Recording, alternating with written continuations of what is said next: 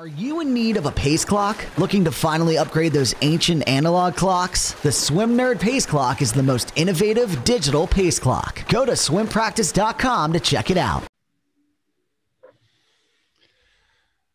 Okay, Jason Kallenhog, welcome to the podcast, mate. How are you? Hey, how's it going, Brett? Howdy. Thank you for having me. Thank you for this opportunity. Yeah, absolutely. Now, listen, you're the associate head coach at Texas A&M men's team. And, man, ever since you got there, I think 5 years ago now, the team has just gone gangbusters. So congratulations on all the success. Thank you. Yeah, we've been just trying to get better. You know, we started from the bottom of the SEC, been slowly trying to move up to, where Florida is. And then when you were there, when Auburn was, try to win an SEC championship and then, try to be a top 10, top 5 team at NCAAs. Well, listen, mate, I know it's not easy and any easy feat. I mean, it's tough. It's a very competitive environment. There's so many facets that go into it that people don't realize. It's not just about getting a person to come to campus and then swim fast. I mean, there's so much more detail to it. When you're looking at the details, what are some of the things that you think contribute to, a swimmer having success in your program? Well, I mean, the first thing is when I first got here, the SEC was just, my first year, I think 7 out of the 10 teams were the top 25 in NCAAs. And it was just for me, it was just a big wake up call. Like, I was just praying to get somebody into the C final at SECs and, then, by year, try to move up to the B final, the A final, and then eventually have relays to make NCAA. So, that was like the first step. It's just kind of my first year was just looking at the overall process of how competitive and what an awesome meet the SEC championship is. And then, slowly bringing in the talent where, bringing guys in who could score at the SEC level out of high school. I think that was the biggest thing. We had to bring guys who were a little bit underneath and just try to get there to score at the SEC, top 24 into the C final, then slowly get into the B final, the A final, then eventually having someone win. So it just takes time. And, it's that, having one swimmer is not like basketball or football where they can really change your program. One swimmer can help your program, but they can't win you a championship or they can't take you automatically into, the top 10 in NCAAs or even top 4 in SEC. So it just takes little by little finding guys to believe in the program and kind of what we have to offer, not just at Texas A&M, but in the SEC. It's probably the most competitive and probably the best conference in general, in sports in general, obviously from football to now basketball, to swimming, to everything going on. So it's something that, it was a great challenge for me when I came here, and it's something that, I relish each day to get better and better. Tell me this, what do you think the difference between being an assistant coach and being an associate head coach is? What's the difference in your role at Texas A&M? For me, nothing's really changed. I think Jay Holmes, the head coach, has given me a lot of autonomy when I first got here, and that was something that I was looking for. Just because when I was at my previous job, Sergio Lopez gave me, someone who used to work for you in the past, gave me a lot of autonomy working with my group. So I wanted to go to a place where I was able to be free. I was able to make decisions and it wouldn't be necessarily questioned, but it was just more that he was giving me a chance to really help elevate the program in a way. I think Jay and I work really well where he's more old school, I'm more new school. We bring both together. And I think that's really worked well where, we could give, the guys a little bit of both styles and mesh them together. He's always going to be the head coach and he always has the final say, but he gives me a lot of autonomy in recruiting, in the way we train, what meets that we're looking to try to go in dual meets. So I think it's super important that, the head coach and the associate coach, or even when I first got his assistant coach, we created that relationship, like husband and wife. It's a lot of give and take, and he's given me a chance to help elevate the program because he went to school there also. Yeah, that's awesome. Props to Jay. I mean, he's been there for a long time, and you guys seem to be really clicking and having incredible success. And I think the rest of the country is really taking notice for sure. I mean, you guys, yeah, I mean, there's no doubt about it. I mean, with the success that you're having, people are watching, and I think it's really interesting just the dynamic that you talked about. Jay primarily being kind of an older school coach and you being a new school. Maybe just explain the differences, if you could describe the things that Jay values and maybe the things that you value and how you mesh those two together. Yeah. I mean, I think when I say old school, I think he's just more traditionalist. He doesn't go too much outside the box. So he's, it's not necessarily he's doing 8 to 10,000 meters every practice. It's just, he's more, the 5/200s, freestyle type of guy. I'm more, if I'm doing 5/200s, it's broken up. You're doing like 50 fast, 25 no breath or something like that, where it's just, there's a lot of more integral pieces, but I try to keep things simple. I think I'm not necessarily always about the yardage. I kind of look at, we have to do some kind of training, aerobic base, but also doing a lot of fast stuff too, but also recovery work. I'm still been working a lot more on drill work that I haven't had a lot of chance to really work on that when I was at Bulls, because I just had so many kids, so many things that I had to focus on. But now on this college team, I can work more focus on the technique side of things. And that's really helped enhance a lot of my training to another level, just because I had more opportunity to work with, a little bit more talented athletes who are in college and those type of things. So it's really helped me elevate my game also. Yeah, I like the way that you described it in terms of kind of being a husband and wife type relationship. And in any marriage itself, it really comes down to communication. So it sounds like you both have, found ways that you can communicate, because it could be slightly frustrating for Jay to see you doing things the way you want to do them, and vice versa. But in terms of, feeling like you're both, being heard and being successful on the deck in your own ways, and then the team rallying around that, it really comes down to the communication, right? Yeah, 100%. I definitely have to listen a lot. It's just, I don't want to just be like, hey, this is Jason's way, we got to do it this way. Mm-hmm. I listen to his ideas, his thought process, even like the women's thing with Steve Boltman and Tanika Jameson. I see what they're doing, and I try to incorporate that into my training too, because everyone has different ideas of what doing things.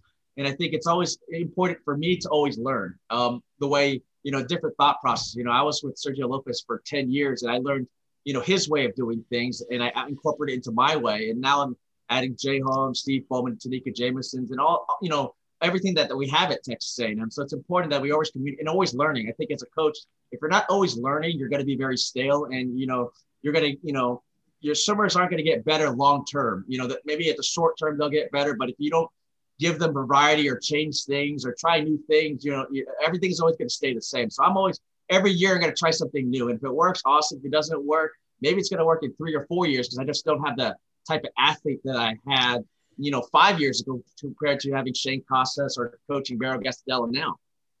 Well, again, another great point in terms of, I wanted to kind of dig into this a little bit later, but I don't want to avoid it now. Let's get into it just right now. In terms of Beryl Gastadella, I mean, incredible results. Everybody knows who she is now. Everybody who's watched her swim at the ISL and the way that she's performed, one of the MVPs of the league. And then you've got Shane Casas. So in terms of what you are doing now, you said, things change from season to season, but you're obviously having incredible success with some of the best athletes in the world right now. So what is it that you feel like you're doing well? Give me some specifics of things that people could take away from this. I mean, I think as a young coach, even like 10 years ago for me compared to now, it's like, I just listen more. I listen more to the athletes and what they're trying to tell me. They don't need to tell me all the answers, but they're guiding me in a way where I have to think a year or two in advance, or even a couple of months in advance, and just try to work backwards. I think that was something that I learned a lot from coaching Caleb Dressel, because he was trying to do some things that were super special in high school. And then, when I had a chance to coach Shane Casas, it's the same way.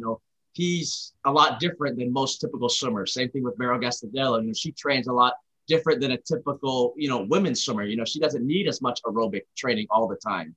But now that I've just been adding more speed work and, just trying different things. I think coaching is just always evolving, and I'm, always trying to learn from different coaches what's worked with other swimmers and see if it works with my swimmers. And if it does, awesome. If it doesn't, let's try another way to do things. I'm always trying to keep things different. There's always a lot of basic things that I try to do all the time, but then I always just try new things and see what happens. Well, give us some specifics on what you're doing with Shane right now. Obviously, he's the guy out there that everybody's paying attention to. He's doing some incredible things. What makes him great, and what are some of the specific things you're doing with him? I mean, the biggest thing for him, I think his freshman year was a lot about learning. I mean, a lot of people don't know this. When he was in high school, he didn't really have a club team. He literally trained by himself, and he would get practices from other coaches, and then he would have his high school program. So he would do that.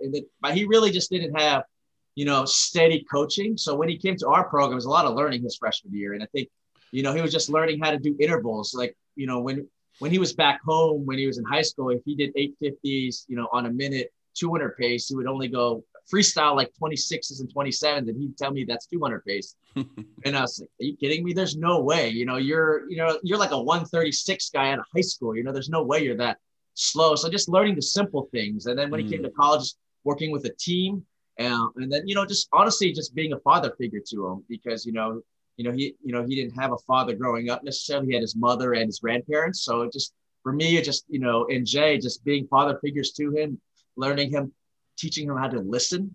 And I think because he's very stubborn and he wants to do it his way. So like, trust was a big issue. Trust for Barrow Gastel was a big issue. So learning for them to trust you as a coach is, a great thing that a lot of coaches miss out because, they don't trust their swimmers and the swimmers don't trust them. And it's very hard to mesh things because, you're not listening to each other, just like we talk about with the marriage of Jay and I, or with my wife. So that's something that I'm trying to learn more and more.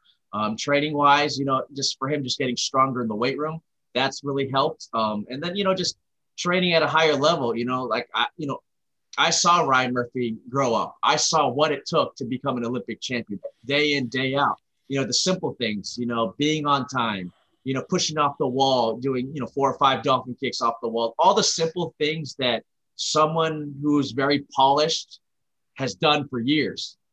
This is all right now happening, and he's getting faster and faster, and he's trying to, go through university and study and, try to get a college degree. So all these things are coming to him very fast, but he's slowly learned how to manage his time, get better grades, learn how to train at a higher level where he needs to train. If he wants to, do something, if it was the 2020 Olympics and now it's 2021, I don't want to have to wait till 2024 because who knows what's going to happen in 2024. Might as well try now and give yourself an opportunity. So I think that's something that each year he's just been getting better and better at.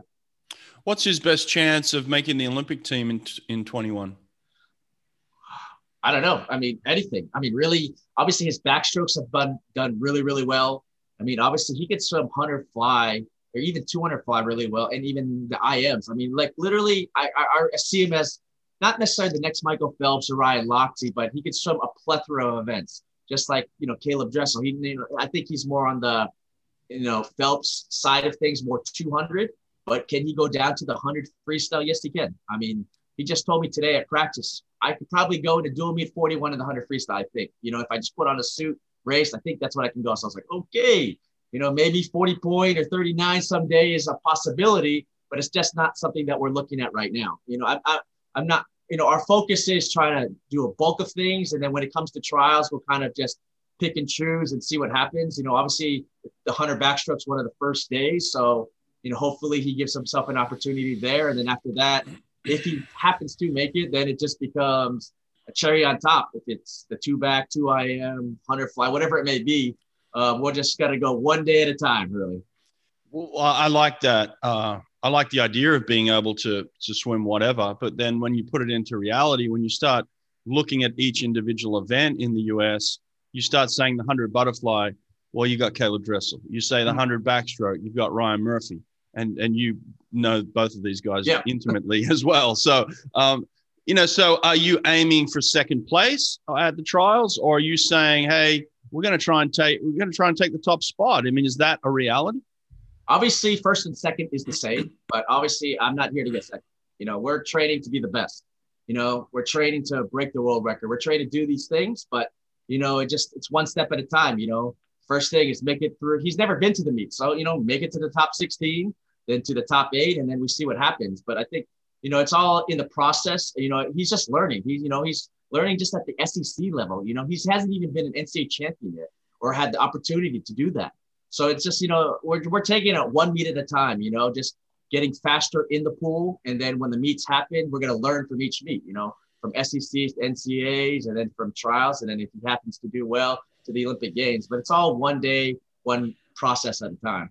Yeah, but you know what it's like. You go to the Olympic trials and you use it as a learning experience, and you're waiting 4 years to try it again, So Correct. It's like you want to go and get it right. So there's that pressure of, hey, I'm good enough now, obviously.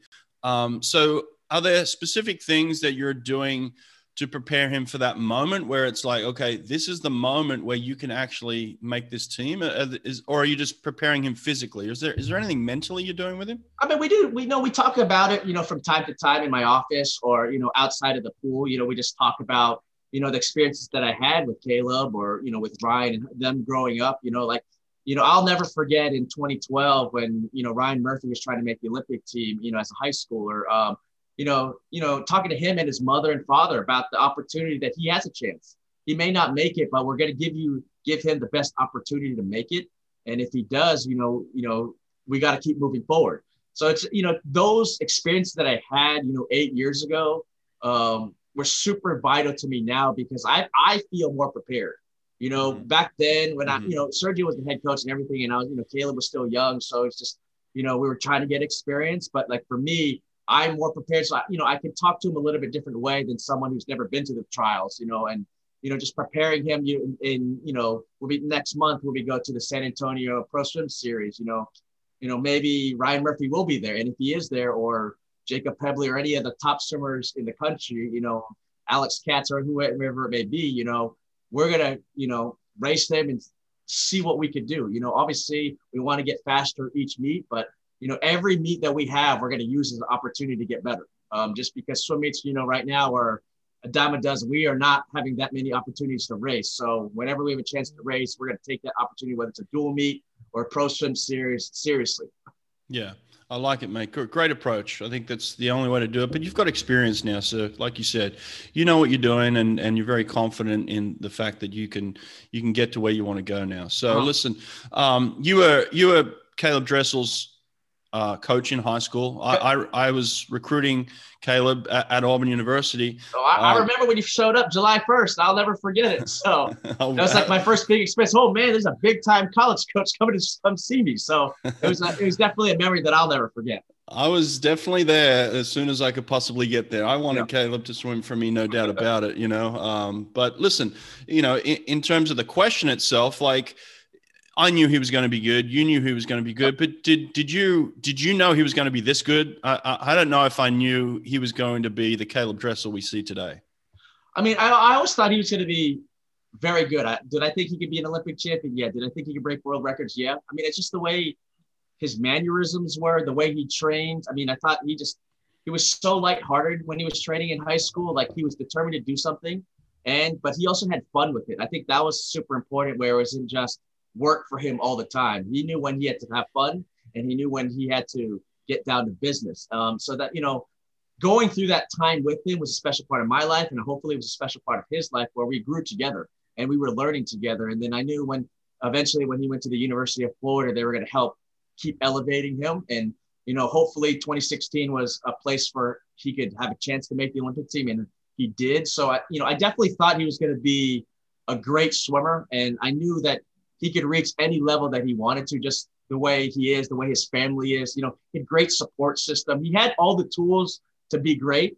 I was just hoping that it would just continue to develop. The same thing with Murphy or Joseph Schooling or even Sandro Condarelli. You knew they were just something different. There's something in the water when we were coaching them in high school that there was going to be something great. We didn't know if it was going to be 2016 or be 2020, but 2016, it definitely started the show. Yeah, and I like what you said there in terms of him being loose and having fun. And I mean, I saw him work hard, but I also saw him in really enjoying it and really having fun with you. And I think that was a testament to the program that you were providing for him. You allowed him to be himself. It wasn't like you were trying to control this young kid. He was part of a system, but obviously he could be himself, which I thought was fantastic coaching at the time. And now he's in a situation, look, to be honest, he hasn't won an Olympic gold medal individually yet. Right. We know that, but we also know his potential. He could win 8, but now you've got to take that fun loving, loose kid and you put all this pressure on him. And look, he can handle pressure. We've seen that now, but how does he find that balance still where he's still loose and he can still be Caleb, but then he's also got this expectation of, hey, you've got to be the next Michael Phelps and you've got to win these gold medals. And if you don't win these gold medals, you're a failure, whatever it is, How does he find that balance now? I think, he just has a great support system, with his fiance, Megan, and his family, I think. And, great, Greg Troy is very tough on him. And I think, it's very good for him. So I think, and the experience of the 2017, 2019 World Championships really helped him. But, he's still learning. I think that's what swimming is still fun for him. Whenever he got back from the ISL, we talked and he's just like, dude, that was the best 6 weeks. I've never had so much fun swimming in my life. And to me, I was like, wow, he's still enjoying it, all the way now as a professional swimmer. So, leading up to the Olympics, I think it's just going to be icing on the cake because he knows the work that he needs to do. And he's prepared. He understands he has a lot of great competitors coming up and a lot of competitors that we don't even know that who are about to break out in the next 8 months. So I think Shane Cassis. Maybe. I'm hoping for it. So, but it's one day at a time with him. But yeah, that's something that we're just. I'm praying that he continues to do well and does his thing, and hopefully with this Olympic Games happens in 2021 because it's especially important for me because I used to live in Tokyo, Japan. So I lived there for 7 years. So the Tokyo Olympics is super special to me. So I hope we have that opportunity. That's a great segue, actually, mate. You've got an incredible story yourself in terms of how you've got to where you are, and even the blessing, because I feel like it's a blessing to have coached the athletes that I've coached. 100%. We're very fortunate. But you're kind of a man of the world. Tell me about your story in terms of where you grew up, how you grew up, and how you got to where you were. Yeah. Well, I'm Filipino descent. I happen to be born in Los Angeles, in Arcadia. So my parents worked for ExxonMobil. So I moved all over the world growing up. I lived part of my life in the United States. I lived a little bit in Singapore. So that's when I lived there for a couple of years. I lived in Tokyo for, 7.5 years. So, and then I moved to the United States, all over the place. I finished high school in New Jersey. I was training for a club team, and this is kind of a cool tidbit. There was this young coach, he was in his early 20s. His name was Greg Meehan, and he happens to be the head coach of the U.S. Olympic team. But yeah, so I knew him as a young 21, 22-year-old getting started in the business. So it's, it's weird how things work out. That is very cool. That's very cool. Well, in terms of your swimming story, where did that start? Yeah, so I started when I was young. When I was, in the United States, I was when I was 7, 8 years old, learning how to swim. Honestly, I just remember them pushing me off the diving board and I was just crying and I just tried to figure things out. And then when I moved to Tokyo after that, that's when I really started to learn how to swim and then, moving up the ranks and doing really well. But I played a lot of sports also. I was a soccer player growing up. I mean, I played baseball, basketball, all the sports. I'm in a sense naturally gifted in sports. It's something that I love to do and I could pick up things really easily. So soccer and swimming were just like the things that I did growing up really, really well. I was definitely a way better soccer player, but I love my swimming friends. So that just kind of kept me in the sport and I did really well. I was able to move up the ranks. And then I moved to Singapore after that. And that was where I started to train under David Lim and then train with a lot of, Gary Tan and all these other great Singapore stars now, coaches now. So that's where I elevated, got better and better. And then I moved back to the United States and, I wasn't the greatest swimmer. I was a junior national swimmer. So I was good enough to be, go to college and swim in the United States. So that was, an opportunity. And I happened to go to West Virginia University. It was back in the time, late 90s, early 2000s, the internet was going on, but, recruiting was a lot different. You really was just a phone call and letters and that type of thing. So I didn't know anything. I didn't grow up in the US. I grew up in Asia. So I didn't know what recruiting was. I didn't know anything. I was like in New Jersey. That's all I knew. And maybe Pennsylvania and New York. That's all I really knew. So, recruiting, I remember, getting recruited by Maryland. I was recruited by Michigan and talking to John Urbanchik. I was like, man, I don't understand this guy. So I was like, I'm not going to Michigan. It's too cold. And, things like that. And I just happened to go to West Virginia because my friend went there. I knew nothing. I just told my parents, I'm going here. And I went there. And then, I started swimming there and, was Sergio there at the time? No, it was right before he was. It's Eric McElwain before that. I was there for, a little bit and then I stopped swimming just because, just handling school and grades and everything was just, not that I just needed time to just work on studying and swimming just didn't work out. So I stopped swimming. I became a regular student. and I was going to go in the business world. And then next thing I know, Sergio becomes the head coach. You know, he's there. He did well his first year. And I'm like, man, this guy's pretty cool. And I happened to go to Subway one day, you know, just to eat lunch. And Sergio happens to be sitting there. I said, oh, dude, this is the head swim coach. So I go talk to him. We talked for like 2 hours at Subway about swimming because he was recruiting one of my friends to Northwestern at his previous job. And next thing you know, I'm coaching the next week.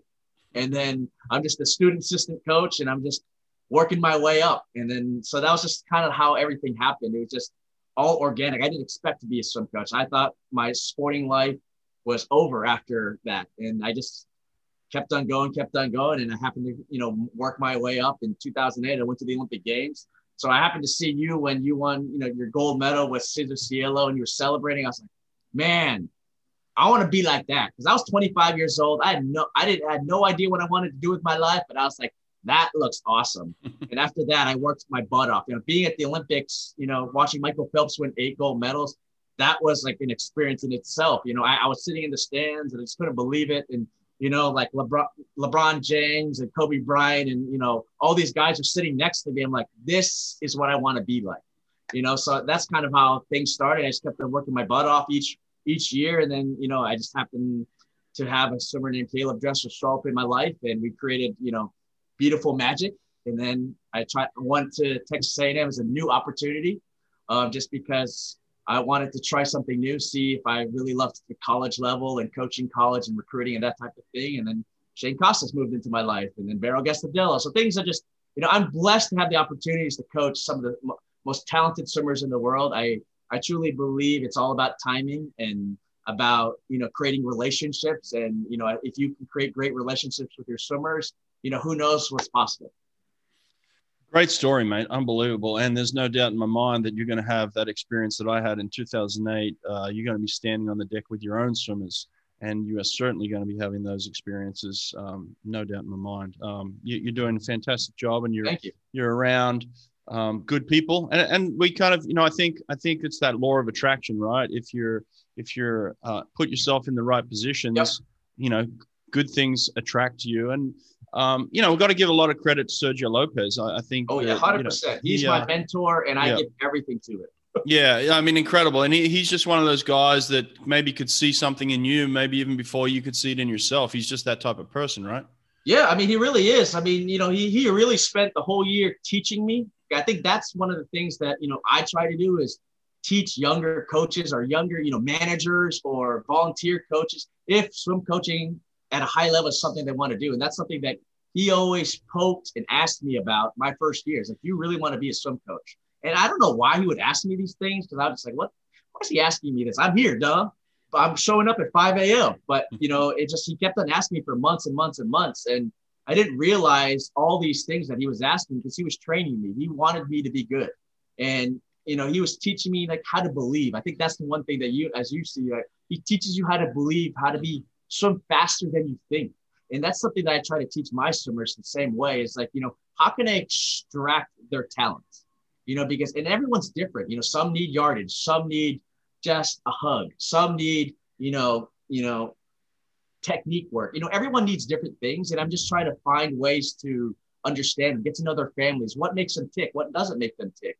I think that's something that Sergio does really, really well. And he's taught me really well. And I've had the opportunity, you know, to be surrounded by such great athletes who bring that out of themselves, but also bring it out of me, because they're pushing me. And I think that's something that I want to continue to help do, is, you know, bring the best out of people. And I think that's super important, because I think swim coaching is just one thing that I do. I think bringing the best out of them in the future, and whatever they do in their life is what I'm meant to do, because I knew I was a talented swimmer, but I gave up on a lot of my dreams because I didn't know what it took to be the best. And now that I've had the opportunity to be surrounded by all these people, I think coaching where I was before and what I'm doing now is like my college degree. I'm really using all the tools that I've used in psychology work and all the, you know, things that I've done, you know, on YouTube or learning from the videos, you know, like, you know, watching Garrett's thing, you know, a couple of weeks ago, and your sculling thing. I was like, man, I remember learning from that. Like, it's crazy, but it was pretty cool. Did I try it a couple of weeks later? Hell yeah, I did, just to see what's going on. You know, I think it's all, you know, I'm always learning. I think that's super important. Yeah. Yeah. I believe it, man. And I feel the same way. I think there's so much to learn. You never get to a point where you feel like you know it all. I feel like I got to the point where I've forgotten more than I remember. You know, it's like, and so 100%. you're just constantly relearning again. You're Yeah, like, you're going back to I stuff. believe that. In terms of struggles for you, Yep. I mean, it's tough when you're pouring yourself into everybody.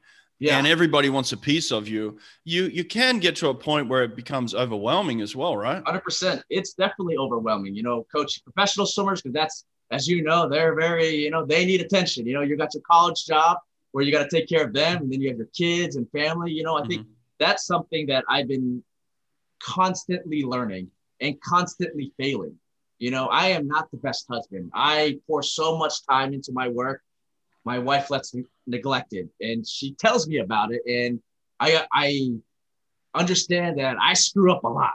Same thing with my kids. I just adopted 2 children, 2 years ago, and I'm still learning how to be a father. I miss so many events, and I feel so bad because I got to go to a dual meet. I got to go recruiting. I got to do all these things. So I'm constantly learning how to be a better father. And then, the same thing with the college, you're supposed to be their father there. You're a parent to them there in college. So I'm just trying to learn how to do all those things. And then the professional swimmers, they need, constant attention about their technique or whatever it may be. So, it's definitely a struggle, and I'm constantly learning how to be better. I know I'm terrible at it, but I'm trying to be better. And I know I've had a lot of success, but there's still way more in me. And I'm just trying to find ways to make it more simplistic in that way, and trying to, spend time for myself, make sure I spend time with my family. Because as you know, being a swim coach, you're gone a lot. And I think I always got to remember my family has to be number one. And as most swim coaches know, they forget about that. And then they either get divorced or the children resent them. So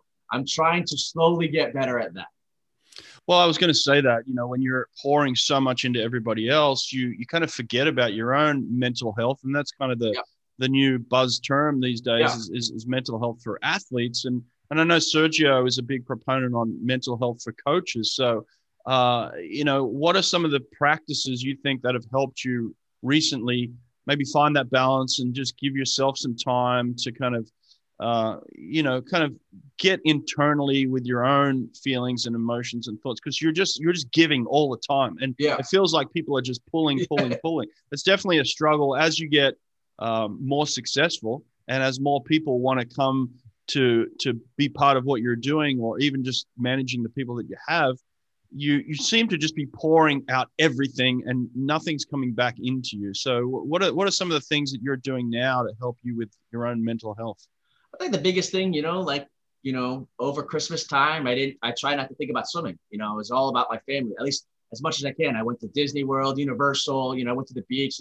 I think just taking time for them and myself just to relax is always good. But, on a daily basis, my car ride is so special to me. It's only 10 minutes long, but I just listen to the radio, or, I just listen to my own thoughts, and I just really think about how my day went or what I want to do in the future in my life.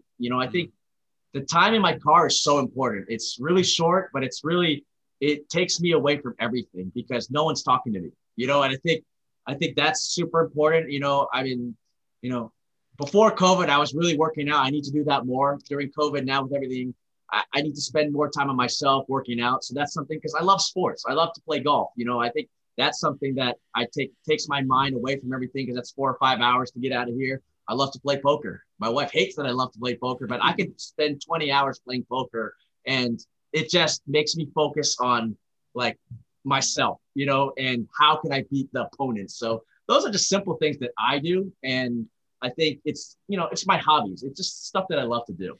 Well, that's what I mean. You've got to have an outlet for yourself. Otherwise, you'll explode or implode, one of the two. But yeah, everybody's got to have their own outlet, and it's got to be a healthy outlet. And it sounds like poker's just, for you, is just a fun way to kind of tune out and just enjoy something for yourself. Yeah. I try to do stuff for myself, just to have fun, and just like, because it's something that I like to do. It's like, either it's poker, it's golf. Like, how can I become a really good golfer? Or just, for me, just watching sports is a lot of fun, watching, the NBA, the NFL, whatever it may be. The ISL was awesome. Every Sunday or Saturday, I could just sit there, and it has nothing to do with I coach somebody there. I just love the sport of swimming. just watching swimming once a week was so awesome for me for 6 weeks. But now that, the NFL is going on, and then now, with the NBA starting to ramp up, it's been sports is just something that I just love to watch TV and just sit down and relax on my couch, and no one talk to me.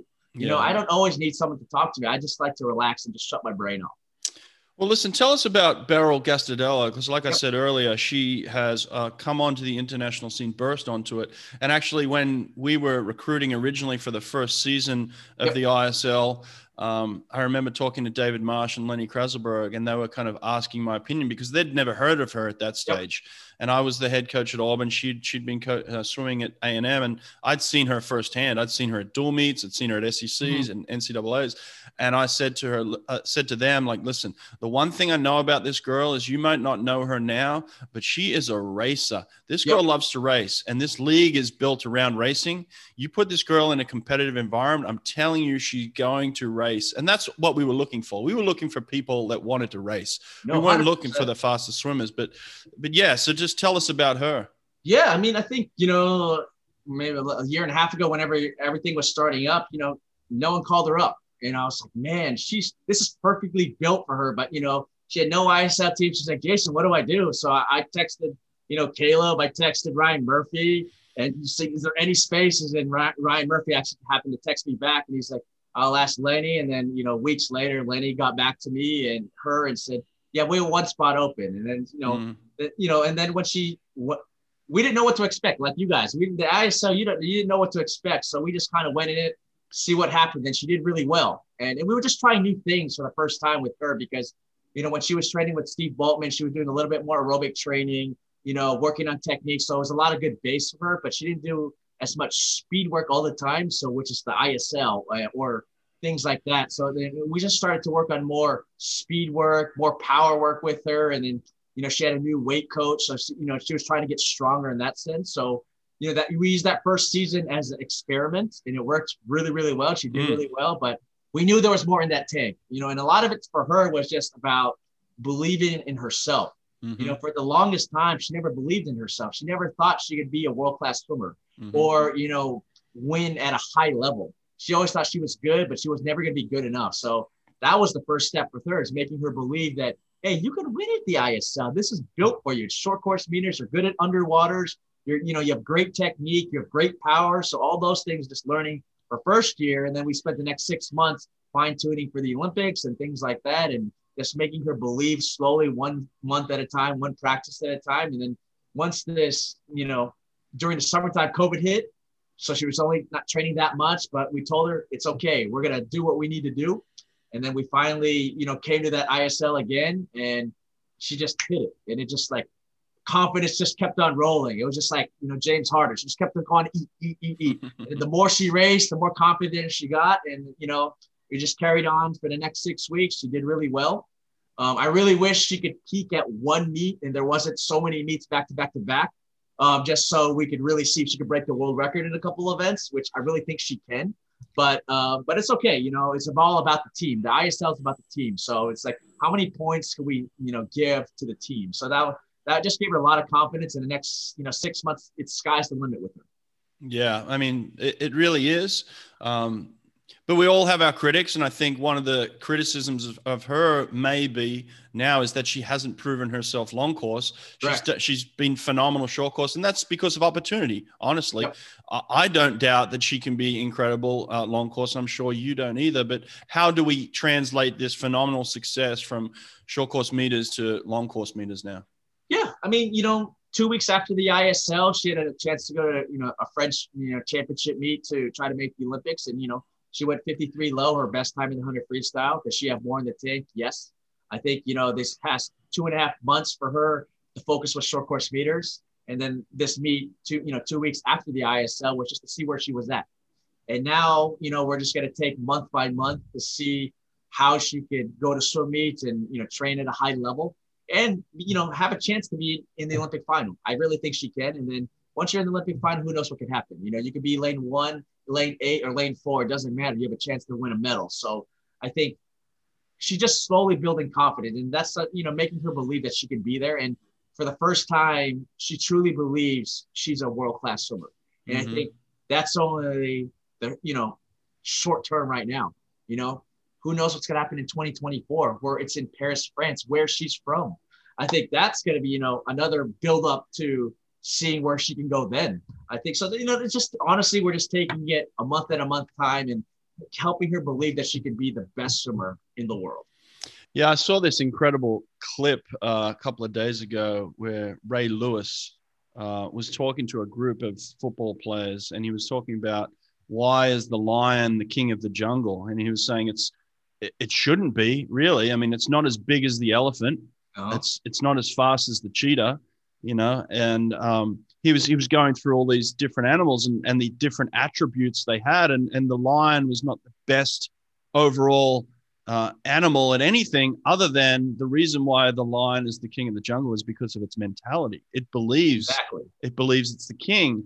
And that kind of, I started to think about Beryl in that sense as well, is like, she's not the biggest, she's not necessarily the strongest, she's not necessarily the fastest, but it really, to me, it came down to her mentality. And once she started to believe that she could be the best swimmer in the pool, I mean, she had many great skills that once she put them all together and with that belief, correct, she could do anything, and now we're starting to see that she truly believes that she belongs, and not only just belongs in this group, now she feels like she can now dominate this group as well because of the mentality that she's going in with. And I think that's a great lesson for a lot of athletes. Oh, 100%. I mean, I think for her, it's like, when she went to the ISL, she couldn't believe that people actually knew who she was, and that's like, coming from a world-class swimmer, she didn't know that, Sarah Sjöström knew who she was, or, Romy, or things like that. She just thought she was like the little, kid on the side, but it's like, no,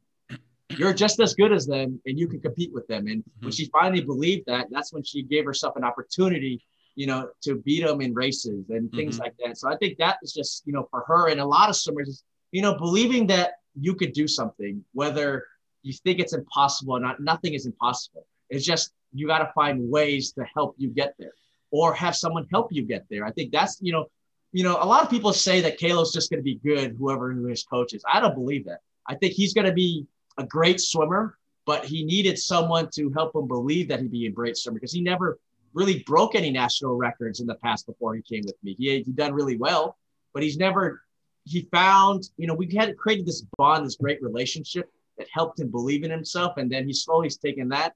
And then Greg Choice helped him, and, Coach Steve beforehand and Coach Nesty beforehand, that, they've really helped him get to that next level. And I think it's just, it's all about opportunities and taking advantage who you surround yourself with. I think that's where a lot of swimmers, forget that, if you create a great relationship with your coach, you're going to swim fast, plain and simple, because you're happy and you can trust them. And when you can trust each other blindly, dude, magic happens. And, who knows what can happen.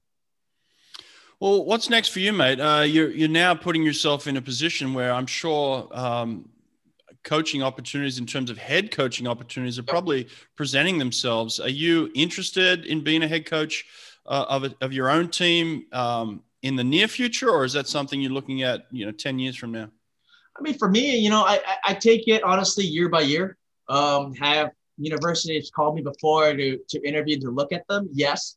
I think the biggest thing for me is, I want to create a great, relationship with my wife and kids, so if that's here, I want to do that here. But if I need to go somewhere else to make my family even happier, then I'll look into other opportunities. I think the biggest thing for me is, like, it's not always about me. And I've always made swimming about me, because I wanted to move up like every other coach. You want to move up the levels. You want to coach the Olympic champion. You want to do all these things. But in the end, I've realized that, my family needs to be supported.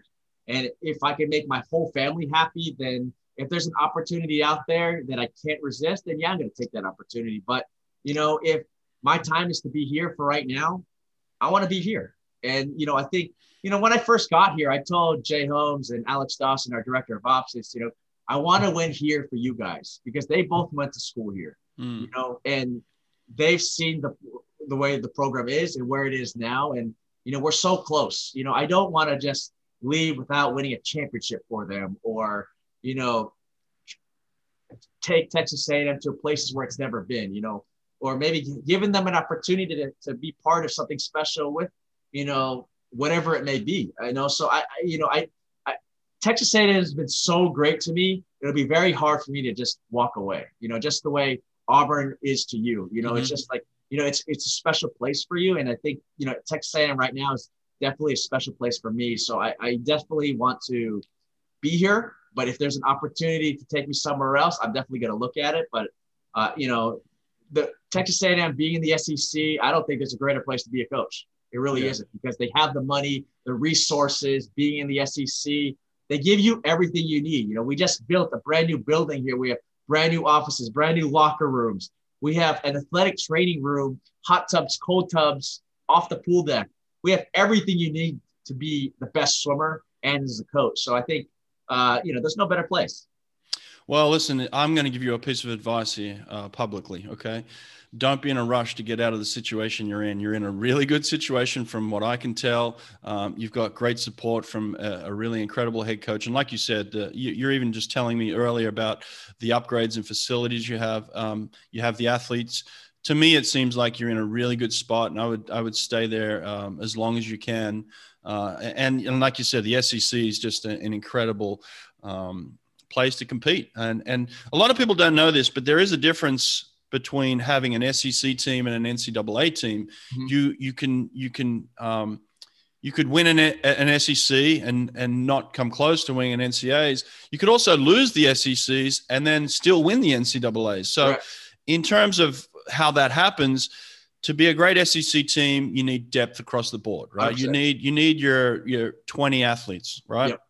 In order to be a great NCAA team, you need 10 to 12 athletes. And you've seen kind of Stanford women take this kind of line where they've been successful with 10 or 12 athletes and won an NCAA championship. So in terms of where Texas A&M men are set up right now, are you a better SEC team or better NCAA team? Well, that's, I think at the SEC level, we have 20 guys who could score at the SEC level. So we definitely have a team that could have a chance to win the SEC title. Obviously, Florida's, the 8-time champions. And then, Georgia's really good this year. So they've really stepped up.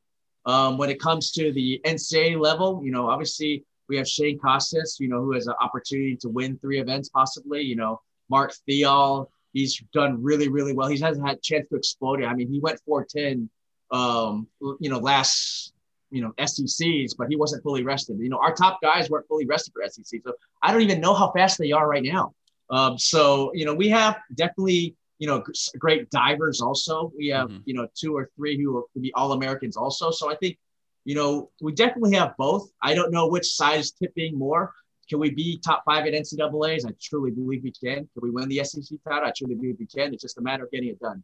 As you know, getting your first championship or being in the top 4 or 5, getting a trophy at SEC, NCAAs is really hard, but once you get there, the formula. So for me, I'm trying to get over the hump. I've gotten so close so many times, but we haven't jumped over the hump. So hopefully this year we'll have that opportunity to, win an SEC title and, to be top 4 at the NCAA level to win and bring home a trophy.